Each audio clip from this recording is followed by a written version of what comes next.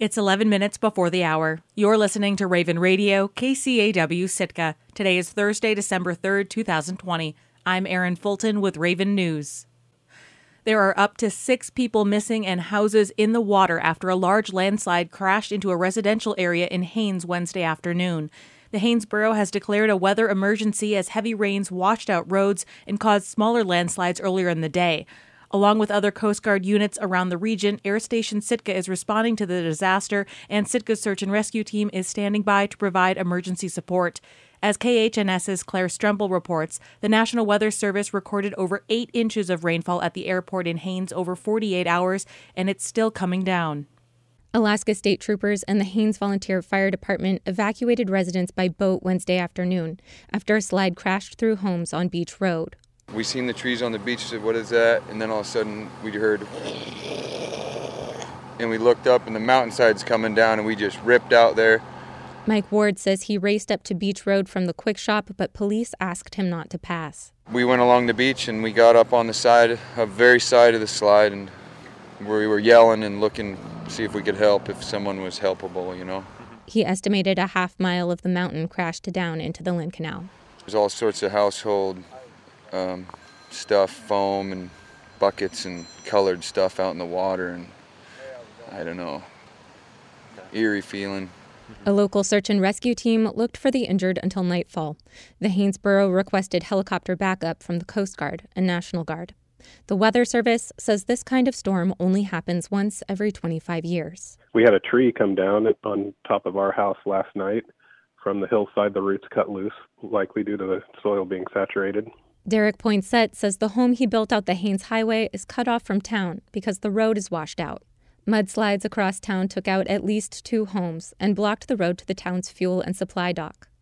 Lynn Edgar's home in town flooded on Tuesday night. And so at 8 o'clock, I checked on the chickens, and they were floating away, basically. They were standing on their food bags. At 10 p.m., she set an alarm for 2 a.m. to check on the water level. That was a mistake because it had gotten a lot worse from 10 to 2, and I couldn't drive at that point. I was calling dispatch because the water was over the hood of my car, or it was like up to the bumpers, and I wasn't able to get out. At 4 a.m., first responders used a loader to rescue Edgar and her dog. Salvation Army is working to place evacuees in local hotels. The clinic is closed due to area flooding. A morning medevac to the nearest hospital was forced to land downtown in the public safety building parking lot due to washouts and flooding between town and the airport. Haines Mayor Doug Olrud is a lifelong Haines resident. He says he's never seen storm damage like this. There are several major infrastructure damages in town. Alaska Power and Telephone's backup diesel generator is keeping the lights on in the borough. They have enough fuel there for 2 days. There's an additional 7,000 gallons of fuel in town that we can use to keep the generators running. If that runs out, there's a plan to divert a Sitka-bound fuel barge to the cruise ship dock if debris still blocks the road out to the shipping dock.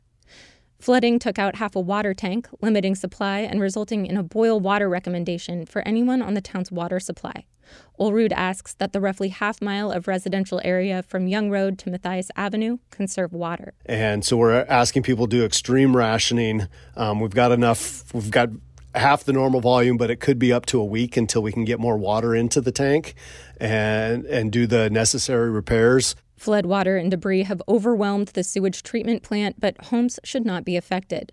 That's because the plant is bypassing certain pumps to avoid damage. The effluent is diverted directly into the bay. Resident Woody Paul hasn't been asked to evacuate yet, but says he's thinking about taking his family to a hotel just in case.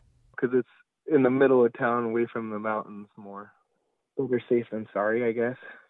I don't want to scare them either, though. Juneau-based National Weather Service meteorologists say Haines residents should brace for more rain. With already saturated soil, there is a continued risk for debris flows and mudslides through Wednesday evening. With additional reporting from Henry Leisha in Haines and help from Abby Collins and Casey Grove in Anchorage, I'm Claire Strempel in Haines. Sitka and many surrounding communities have escaped serious damage from the storm, but it still brought record-breaking rain and heavy winds to the region. Sitka broke a record for rainfall on Tuesday, according to the National Weather Service. In the Chichagof Island town of Tenakee Springs, 2 bridges washed out, along with parts of the town's trail. The National Weather Service doesn't collect consistent data in Tenakee Springs, but a gauge on the mountain behind the town recorded over 5 inches of rainfall in 24 hours. It's a rare event, one that statistics only predicts every 25 years or so.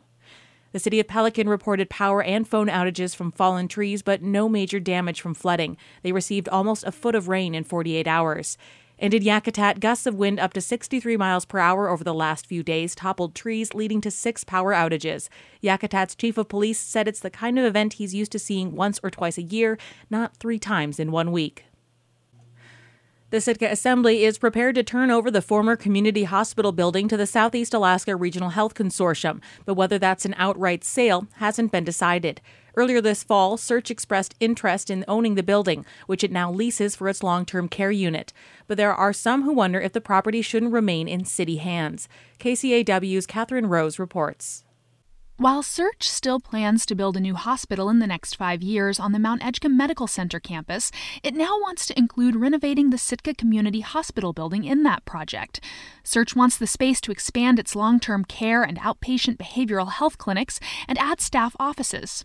Search Chief Medical Officer Dr. Elliot Brule told the Assembly at a special meeting on December 1st that renovating Sitka Community Hospital would take a lot of work and millions of dollars due to a great deal of deferred maintenance on the building.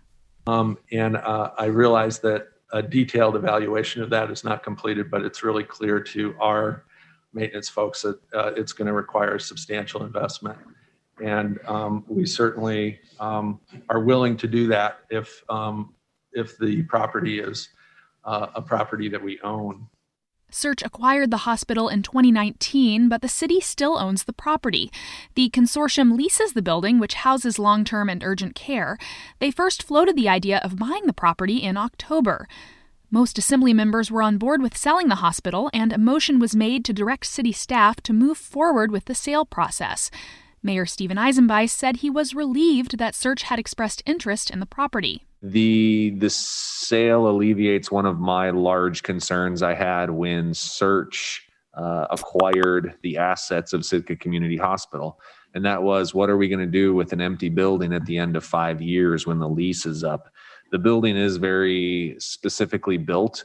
It doesn't lend itself well to many other uses without a substantial cost in remodel. To open up these discussions, to me, I'm very excited about. But member Valerie Nelson thought there could be other options for the building. She said before they made the decision to sell, she wanted staff to conduct a feasibility study to see if it could be retooled as a space for the Sitka Police Department, which many say is in need of a newer, modern building. It seems to me some people have been told it's just too cost prohibitive to retool. But I worked for the company that built the hospital in 1984, I believe, maybe 1985. And I think it is very adaptable to suit the needs of what we may be looking for a police department, and could also be used in conjunction with long-term care facility. During public comment, 3 Sitkans spoke, all with reservations about the potential sale. Sandra Rudd lives next to the hospital on Halibut Point Road and was concerned the Assembly might push to sell the property without seeking a competitive bid first. Everybody seems to think that it's restricted to medical use. That's just not the case. There could be possibly a whole lot of good ideas of how to use that property if it was put out to a competitive bid. Member Rebecca Himshoot suggested the Assembly consider a first right of refusal should Search ever decide to sell the property. The city would have first dibs. And she proposed an amendment to the original motion to explore long-term leasing as an option. Search is need to renovate the building, and you can borrow against a long-term lease to do that. And maybe in the long term, that is better for them. I don't know what they want, but this would give room to negotiate between a sale or a long-term lease, which might be a non-starter. Maybe they're not interested, but let's not rule it out. And I think in some ways it serves us better in that we maintain control of the property and they still have the option to do the renovations they need without necessarily having to commit to owning the building. The amendment failed to muster the necessary votes, failing 2-4 with members Himschoot and Nelson voting for it. The vote to direct staff to begin the sale process of the Sitka Community Hospital building passed 5-1 with member Valerie Nelson opposed. The vote only started the multi-step sale process. The Assembly ultimately could put the property out for a competitive bid or seek a waiver to sell directly to Search without competition. And the Assembly can also take the sale of the property to an advisory vote of the public. Reporting in Sitka, I'm Catherine Rose. 8 more Sitkans tested positive for the coronavirus on Wednesday. The patients range in age from several between the ages of 10 and 19 to a patient in his 50s. At least 4 of them were experiencing symptoms when they were tested earlier this week, according to city data. They were infected by close contact with someone known to have the virus. This makes 221 total cases reported in Sitka since the start of the pandemic. As of 5 p.m. on Wednesday, 38 of those cases were still considered active, according to city data.